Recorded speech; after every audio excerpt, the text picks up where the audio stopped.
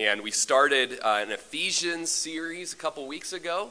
And so get familiar with where that is in your book. And you can flip there. And if you weren't here last week, I encourage you to get online to a podcast or to our website. And you can download our first Sunday message, a very important message through our intro to Ephesians. And then Wednesday night, we're going through Ephesians as well. And we've done a two-part already introduction so that we can understand the context and who Paul was writing to there in Ephesus, what was going on, the history he had with them. Also, very important for our background of the book that we're studying. So with that being said, the goal today is to go through verse 7. But if the Holy Spirit really comes upon me, we will speedily go through verse 14. So,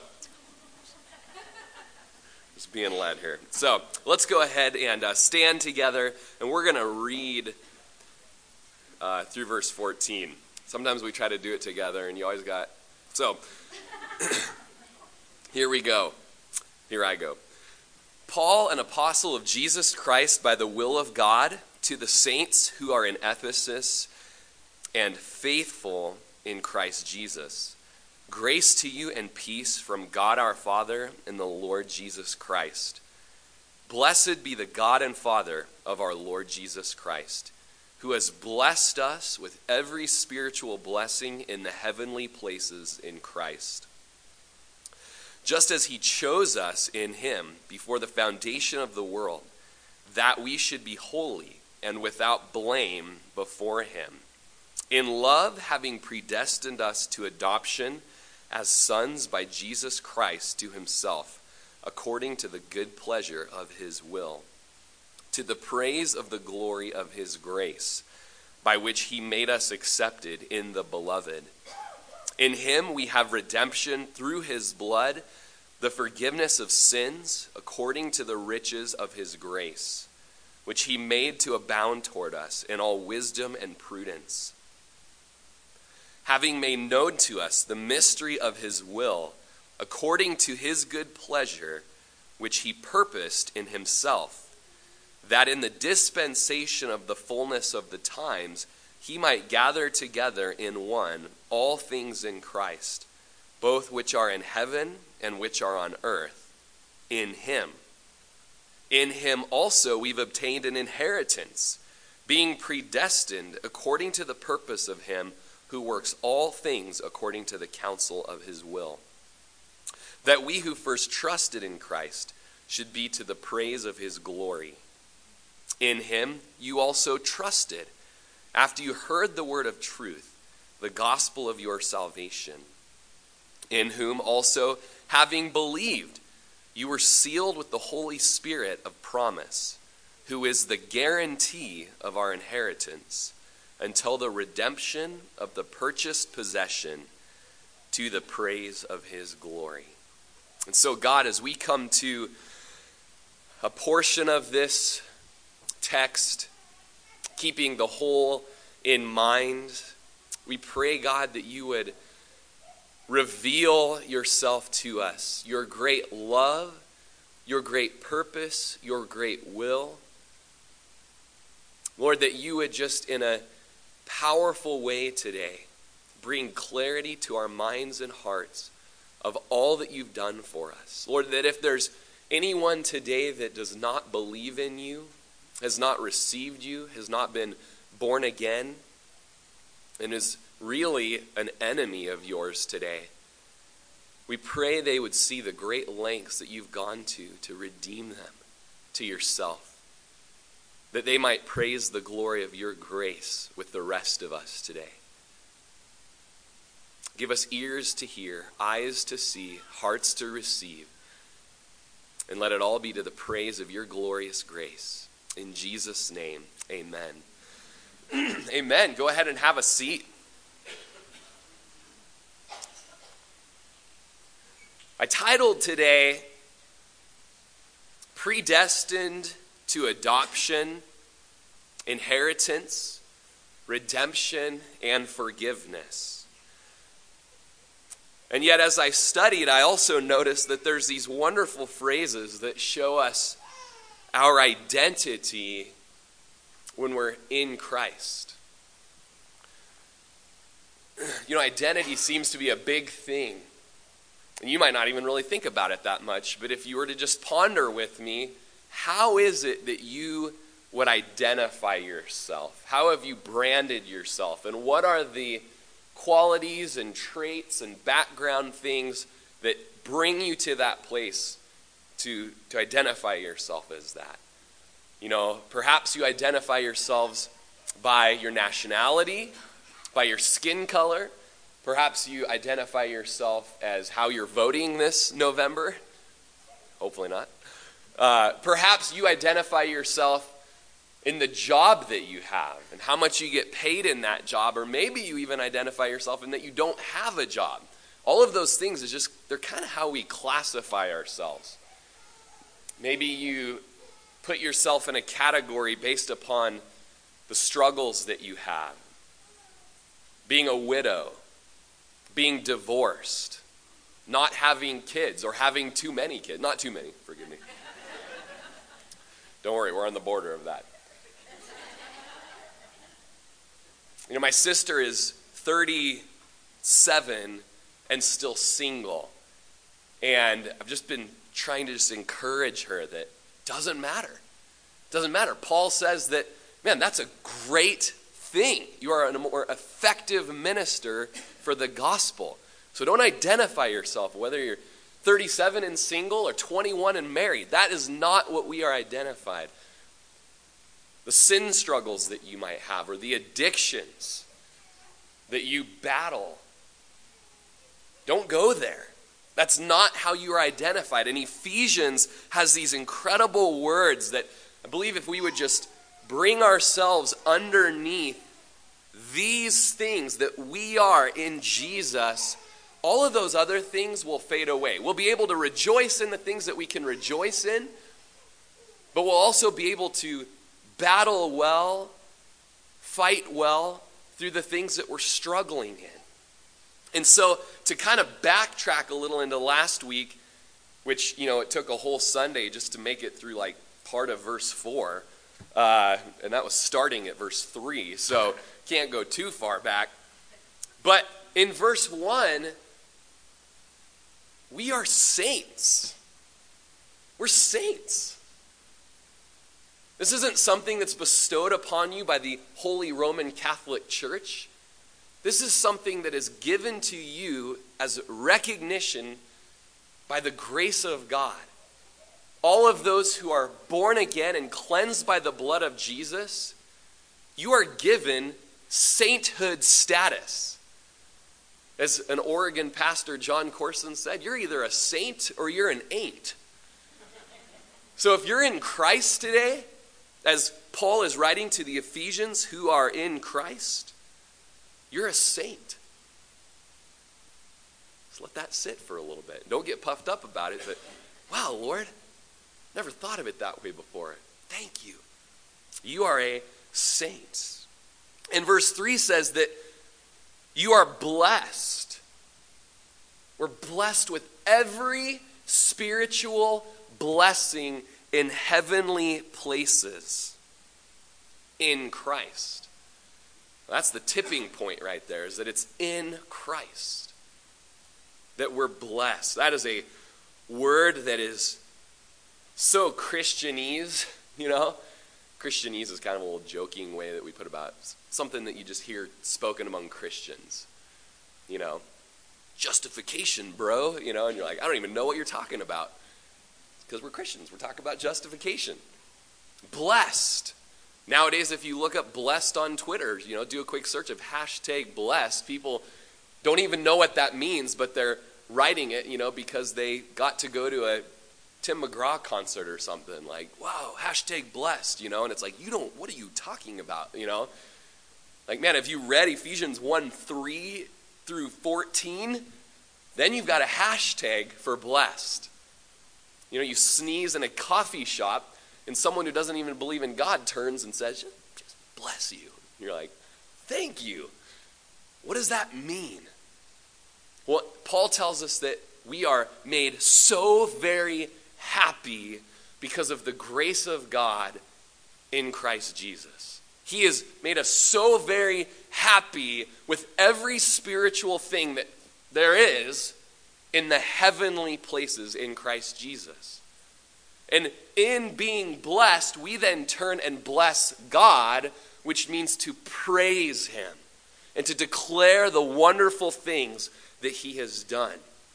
We as Christians need to redeem this word blessed because it is rich. And all of these blessings hinge on the word in Christ. And so last week, we looked at the past blessings that we have as Christians. And the past blessings in verses 3 and 4 are that we are elected by the Father. The first person of the Trinity, the Father God, has elected us, chosen us, foreordained us with forethought and predetermination. It's in our text today.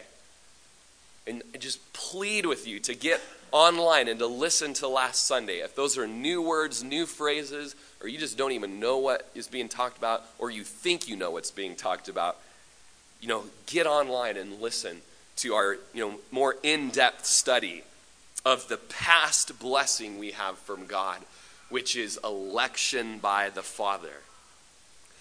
Where we studied one of our identity traits is that we are chosen. And so we are saints, we are blessed, and we are chosen. Before the foundation of the world. This is a biblical doctrine. It's a biblical concept. This isn't something that was invented by Augustine or Calvin or different form of thought from Jacob Arminius. But it's biblical. It's in the Bible. We read this stuff as we were standing together. Wonderful truths that I have an identity in Jesus and that the Father chose me. I've been chosen. So let your mind shift from I'm an addict, or I'm lonely, or I'm single, or I've got 6 kids, or 2 kids, or I don't make enough money, or whatever that might be, to I've been chosen by the Father. I've been chosen by the Father. And last week we looked at it's so that we would be holy. It's not so that we could have the corner market on the theological understanding of election and predestination. At its heart, it's that we would be holy as Christians. And going along, coupled with that, it's that we would be blameless. We're holy, we're set apart for him, and in our holiness, no one can look at us in the areas of our life and bring accusation against us. That goes in how we dress, that goes in what we drive, that goes in where we go, that goes in who we date and where we stay the night, that goes in everything we are in life, that we want to present ourselves blameless before Christ Jesus. We've been chosen for holiness, and we've been chosen to be blameless. In our choosing, we were chosen. We did not initiate the choosing. And yet in it, because he's chosen us, we choose him. And we see this later on in the text in verse 13. All of these great blessings and many other identity points that we see that just show the goodness of God's grace are not without this wonderful response to his grace. Verse 13, that in him you also trusted and rested. Put your faith in him. After you heard the word of truth, the gospel of your salvation, in whom Also, having believed, you are sealed with the Spirit of promise. And so we have this choosing from God towards us, and then we have a trusting from us towards God because of his grace.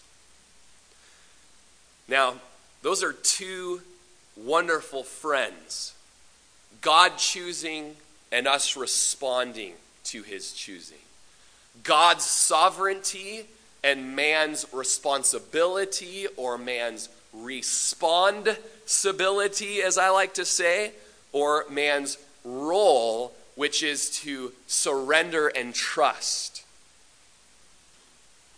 Two things that seem to be in opposition of each other, when actually, when laid side by side, they're going towards the same purpose, which is actually even to the praise of his glorious grace. Spurgeon, as I read him this week, said, "The high mystery of election is taught in the Word of God, but some are afraid to speak of it. Not so with the Apostle Paul. He brings it out very clearly and distinctly, and so should we, only taking care to keep it in the proportion of other doctrines."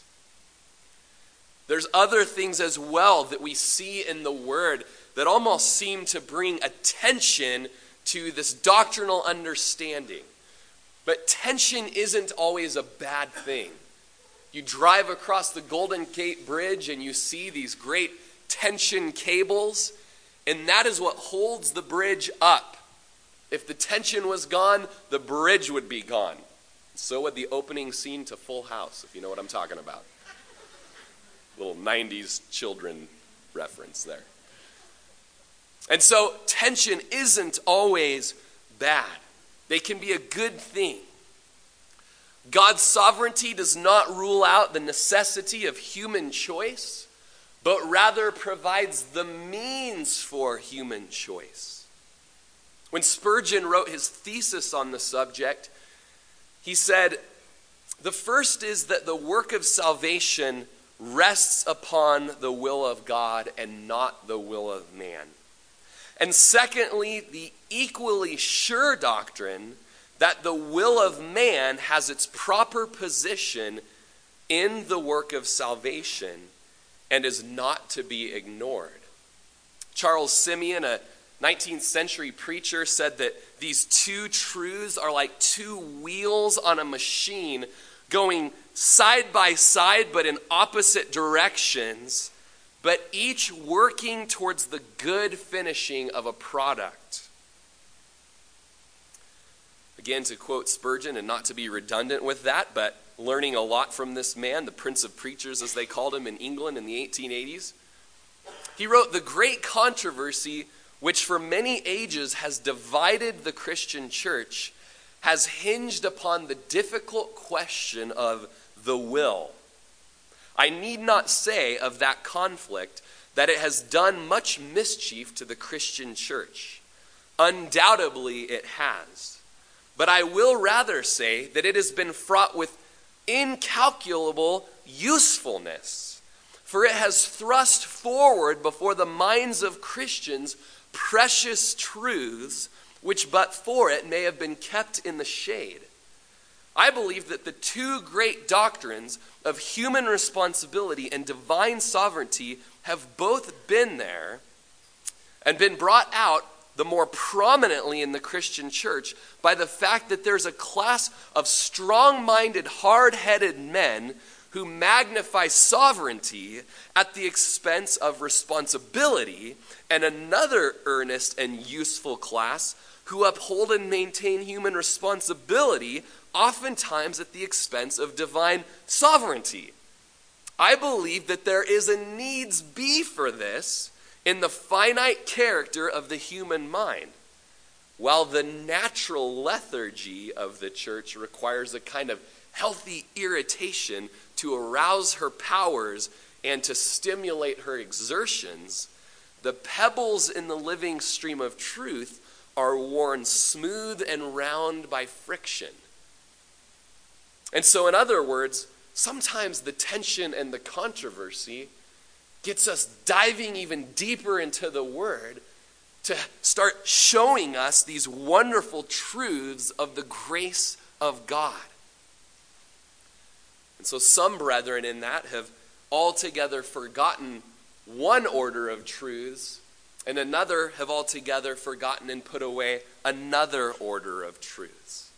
And my final Spurgeon quote, I promise, is that he said, "Do not imagine for an instant that I pretend to be able thoroughly to elucidate the great mysteries of predestination. There are some men who claim to know all about the matter. They twist it around their fingers as easily as if it were an everyday thing. But depend upon it, he who thinks he knows all about this mystery knows but very little. It is but the shallowness of his mind that permits him to see the bottom of his knowledge. He who dives deep finds that there is in the lowest depth to which he can attain a deeper depth still." And so as we are in Ephesians, we rejoice, and I am just thrilled. I think I mentioned last week that I began preparing for this series while I was baling hay for the McKinnons, and I was just listening to it teach, just focusing on the choosing of God and election and predestination, and I just start worshiping the Lord and praising the Lord, just humbled by his grace as I'm able to say, "You chose me, Lord. You chose me before I ever knew you, and you chose me before I had anything good to do or bad to do, and good to deny and bad to accept. You chose me before any of that. Before the foundation of the world, you had me in mind, and I am blown away by your glorious grace." And I just got to make up a song right now and just sing it to you, and it has no rhyme, but it does have a reason, and I just got to sing out to you, God, because you have been so thoughtful and gracious to me. This Klamath Falls, Lakeview, Corvallis, Prineville brain seems to have a limit and a threshold to all that I can soak in sometimes. And Lord, I know that you're above that even. And so I don't want the great mystery of it all to make me lazy in understanding it. I want to go deeper and deeper. But Lord, right now I feel myself bonking my forehead at what seems the top of my capacity, and I worship you in it. I worship you in it, God. And so all of that is the past blessing of the Father to us. And now we move into this week's study in verse 5, where we see that we had been predestined to adoption as sons by Jesus Christ to himself, according to the good pleasure of his will. So we've got a little bit of that past blessing, and that we were predestined to adoption, but we have our current blessing in that we are adopted as sons. And this is a second person of the Trinity, Jesus' role, in that we were adopted as sons by Jesus Christ to himself. And so, add this to your identity list here, is that not only am I a saint, not only am I blessed, not only am I chosen, but I am predestined, which really goes with being chosen. And in that, I am a son. Another notch there on your list of your identity. I am a son, or I am a daughter. I've been adopted into this by his grace. As Romans 8:14 through 17 tell us, that as many as are led by the Spirit of God, these are the sons of God. For you did not receive the spirit of bondage again to fear, but you received the spirit of adoption, by which we cry out, Abba, Father. It's just an intimate daddy type language. The Spirit himself bears witness with our spirit that we are the children of God. And if children, then heirs, heirs of God and joint heirs with Christ, if indeed we suffer with him, that we may also be glorified together. There's a lot in that. We may have done like a 7-week series in Romans 8 when we went through it. But we know that as we are led by the Spirit, it shows that we are adopted sons and daughters. Now, that doesn't mean we're led by the Spirit and like, I go here, I go there, I move here, I move here, I move it. That's not exactly what the context is. The context is, as many as are led by the Spirit of God in mortifying the deeds of the flesh by the Spirit of God, these are the sons and daughters of God. It's Romans 8:13, the verse previous. And so as we are led in identifying sin in our life and slaughtering it and giving it a kill shot so that it's gone out of our life, that shows that we are sons and daughters of God. We have the Spirit of God in us, dwelling in us, and it's by him, third person of the Trinity, the Spirit, that we are able to cry out this intimate familial language of Abba, Father. And the Spirit in us not only helps us to cry that, but he bears witness in our spirit that we are children of God. Now, Romans got into it. If we're children, then we're heirs, heirs of an inheritance. And if you're still there in Ephesians 1 with me, you can hop down to verse 11, that in him also we have obtained an inheritance. And so part of our adoption is that we not only are called sons and daughters of God, not only do we have the Spirit bearing witness that we're sons and daughters of God, not only do we have the Spirit of God helping us to cry out in intimate relationship with God, but we've been given an inheritance, and part of our identity is that we're adopted heirs of God. That's an incredible thing, that we've been given an inheritance. Now, Romans tells us that it's if indeed we suffer with him that we have this inheritance. Again, it just really shows who the true adopted children of God are. They will partake in the sufferings of Christ Jesus, and they will find it joyful to do so. And so all of this is, in its roots, it is with God, in his choosing, in his electing, in his predestining, calling us to be saints,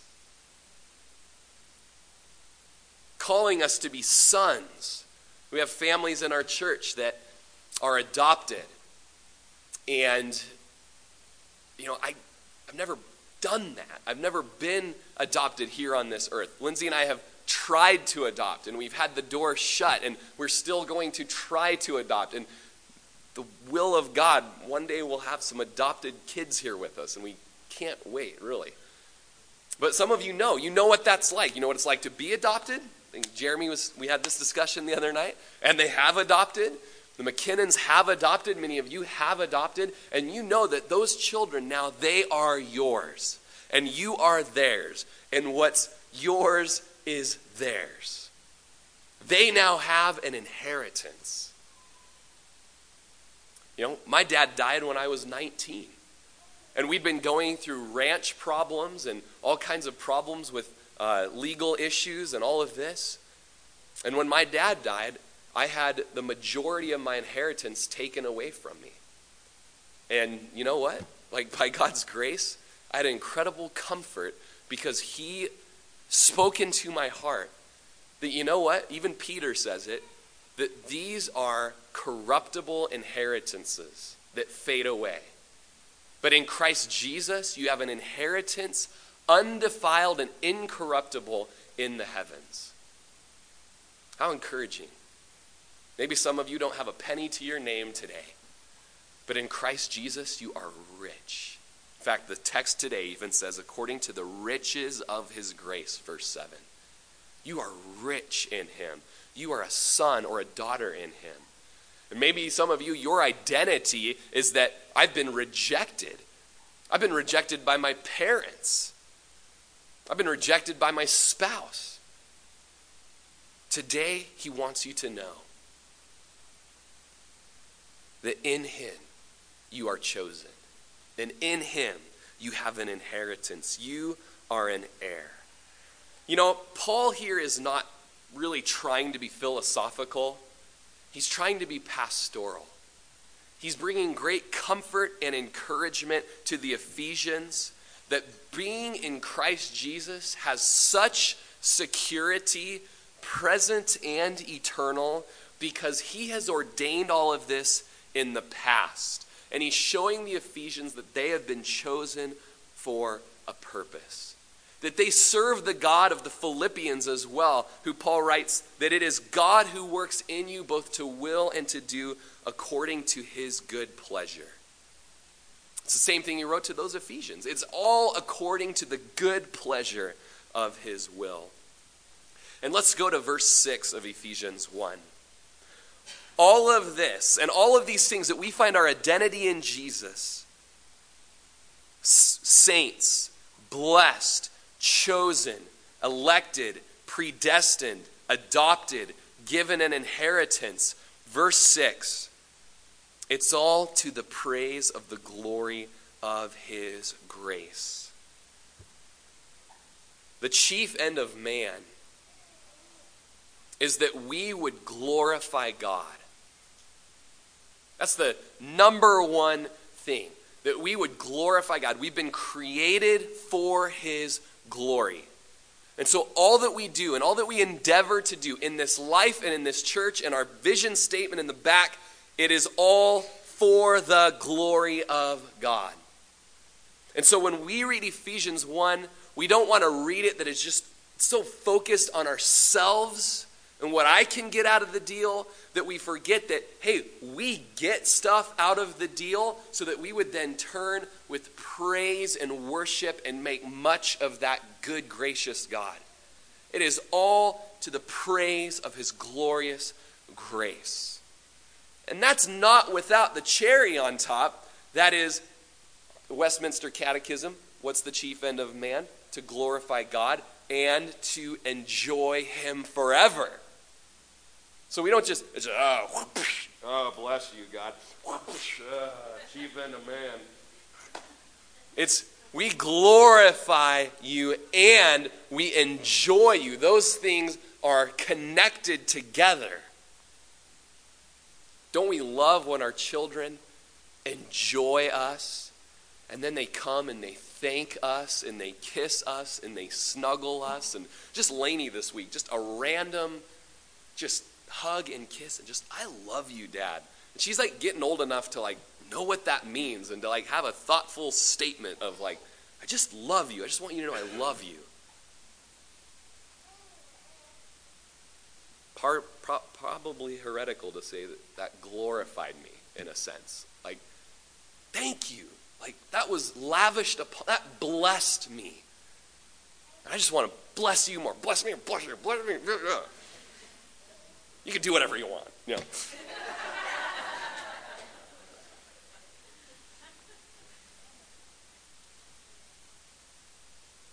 I had time today to just machine gun out scripture of all of the wonderful blessings of God, or that he would be glorified, I would do it. But one of them is in the New Testament, in 1 Peter 2:9, that says, you are a chosen generation. You're elected. You're predestined. Chosen. You're a royal priesthood, a holy nation, his special people. There is special dignity to the people of God. But then there's this word, so that, or that you may proclaim the praises of him who called you out of darkness into his marvelous light.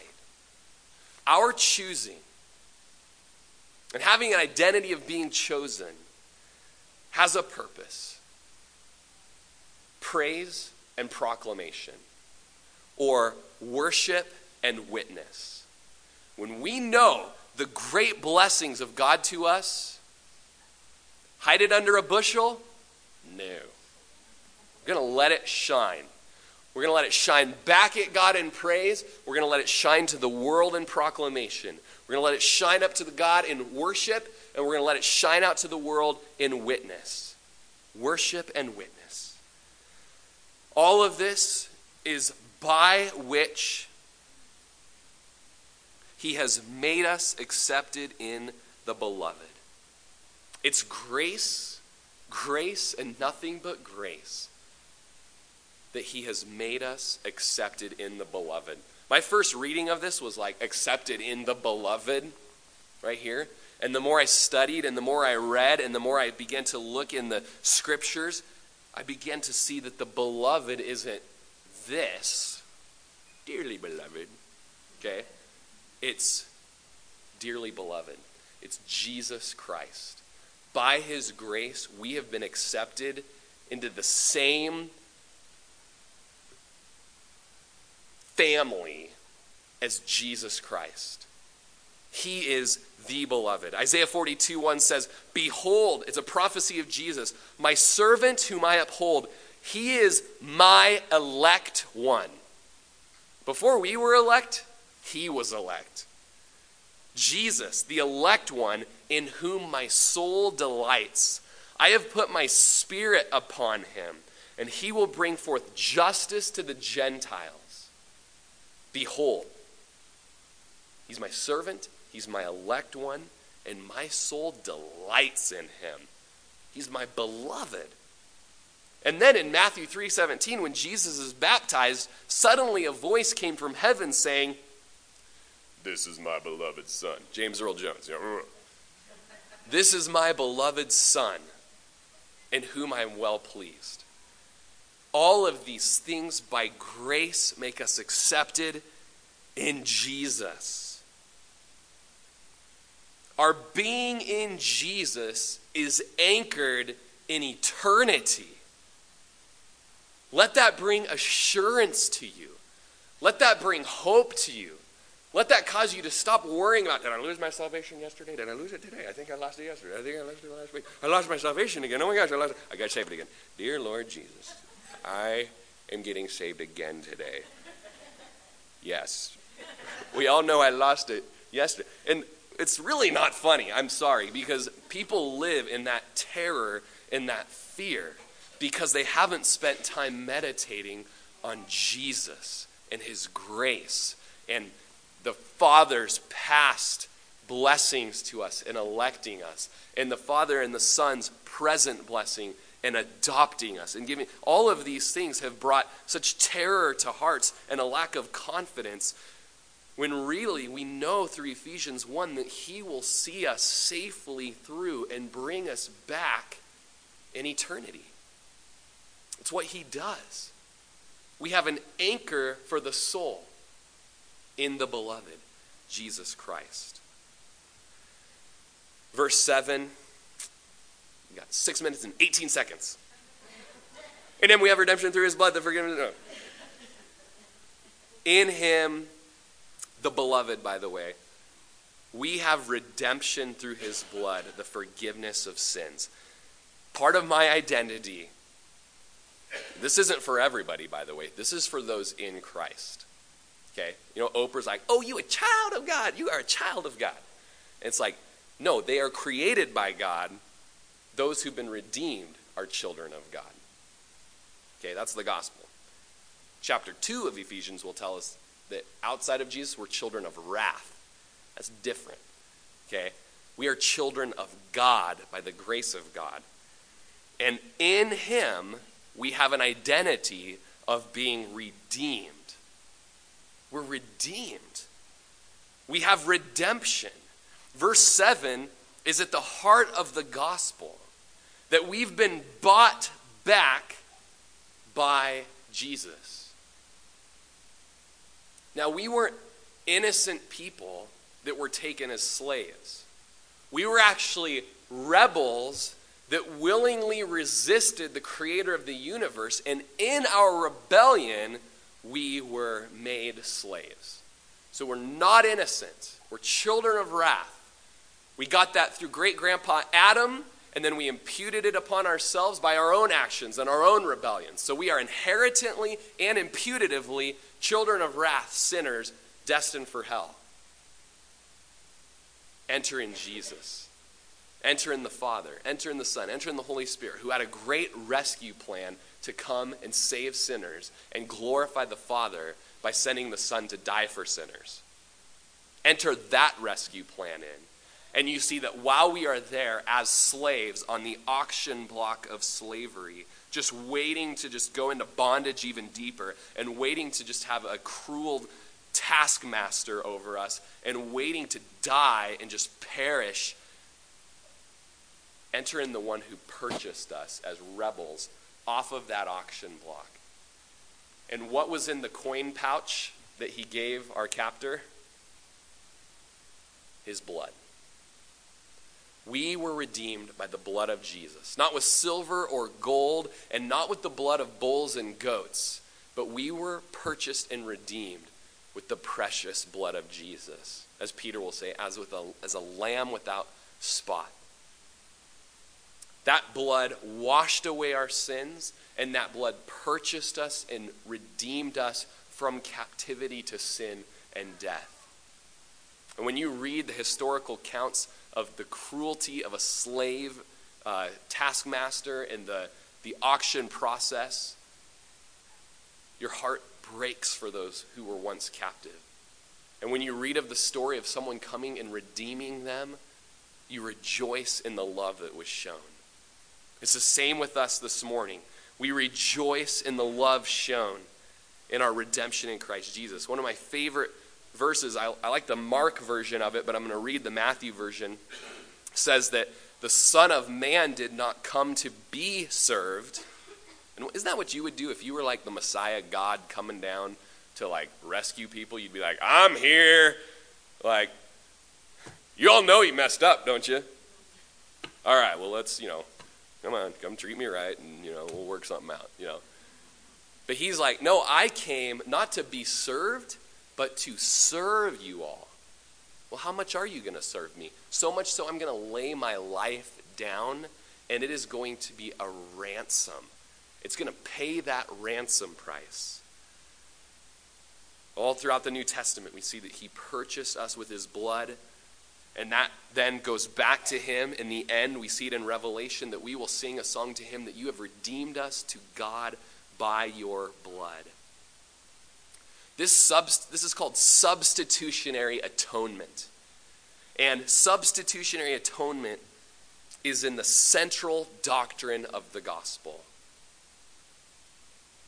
The great exchange, that he made him who knew no sin to be sin for us, that we might become the righteousness of God in Christ Jesus. Not only am I redeemed, but I am forgiven. I'm forgiven. I have pardon.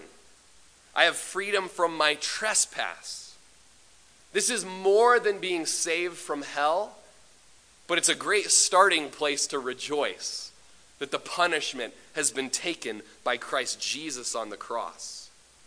Our sin has been pardoned, and because we've been pardoned, Romans 8:1, there's therefore now no condemnation for those who are in Christ Jesus. We have pardon. We have forgiveness. The psalmist says in 130 verse 4, but there is forgiveness with you, that you may be feared.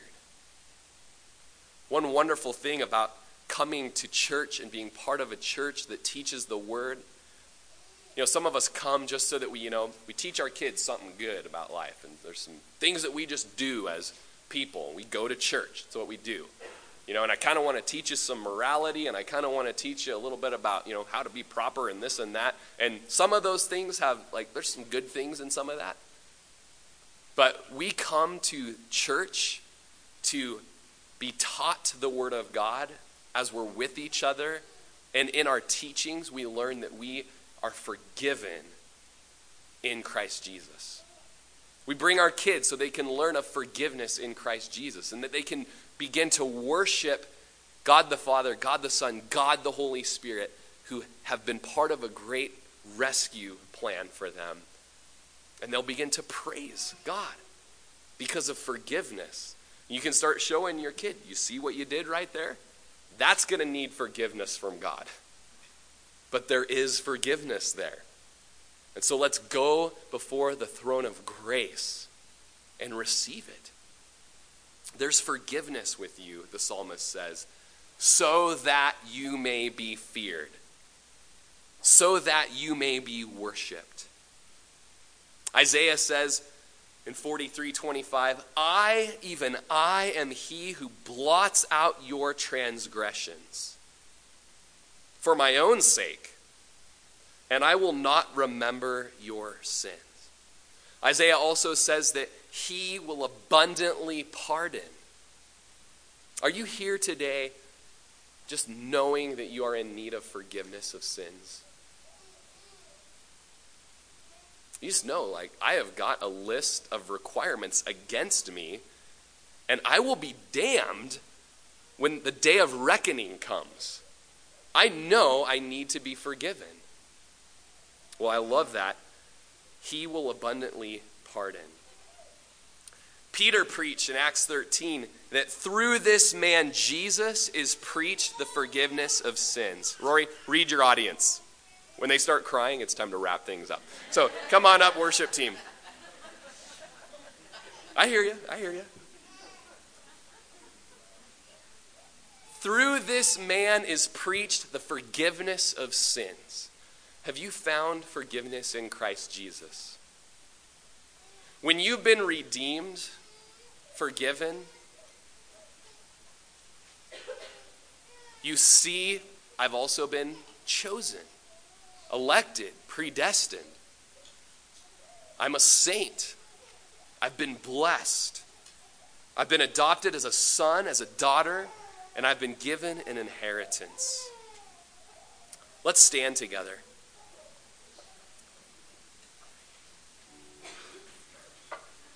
Lord God, we thank you that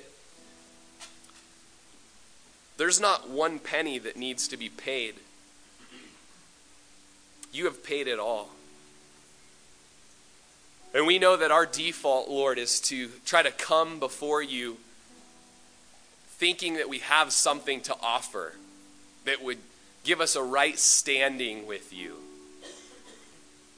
Yeah, Lord, I can't save myself, but you know I came pretty close, right? And you got to give me some credit for this and this. But Lord, we realize that that self-righteousness will only lead to death. And so, Lord, we want to just open up our hands today and drop anything that we think is a credit to our account. Whether it's our pedigree, whether it's our value and worth in this world, whether it's charitable work that we've done, Bible colleges we've been to, number of Sundays that we've chalked up attendance. Whatever it is, God, that we somehow kind of rest assured and that we've done this. Lord, even where we would trumpet something like, I stood up at a Billy Graham conference, or I called in on the 700 Club and responded to the guy on TV. Lord, we don't rest in anything we've done. We rest in what you have done. Nothing in my hands do I bring. Simply to the cross do I cling. We thank you, Lord, that while we were slaves on the auction block, destined to die, you pursued us, Lord. You had a plan to redeem us and to forgive us. And not only start us off at ground zero, but you actually poured into our account righteousness and gifts and an inheritance. You made us accepted in the beloved with you, Jesus.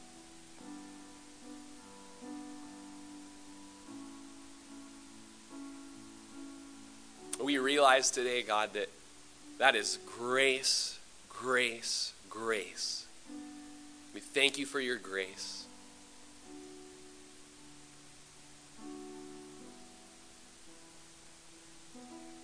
And those of you here today that hear of God's work before the world was created, of electing and choosing and calling and predestining, and he's showing this to you today. Won't you be a part of it? Won't you come into this adoption? Won't you come to the beloved? Verse 13 can be true for you today. As you have heard the word of truth, as you have heard the gospel of salvation today, you've heard it. Will you trust him today? Will you believe him today? Will you rest in him today? Will you join us, opening up our hands, just saying, Lord, it's nothing that I've done. It's all about what you've done. And we receive it today. And we rejoice today to be identified in the multitude of blessings that are found in Christ Jesus. If that's you today, just right where you're at, join us in this. Set aside all the things in your life. Rather than set aside, I would say turn away from all the things in your life. Go the other direction for all those things that you know right now are counter God. They are counter Jesus. They are counter the purposes of God. They are only leading you into more bondage, whatever it is. It might be a person, might be that place you frequent, might be that thing that you own, that hobby you do, and you know that it is sucking you to hell. And that you would turn from your sin to the Lord Jesus today, trusting in him. And as we sing, you can rejoice with us that you have your part today by grace as a saint, as blessed, as chosen, as predestined, as a son or as a daughter, as an inheritance. That's something to sing about. That's something to worship about. So let's do that together today.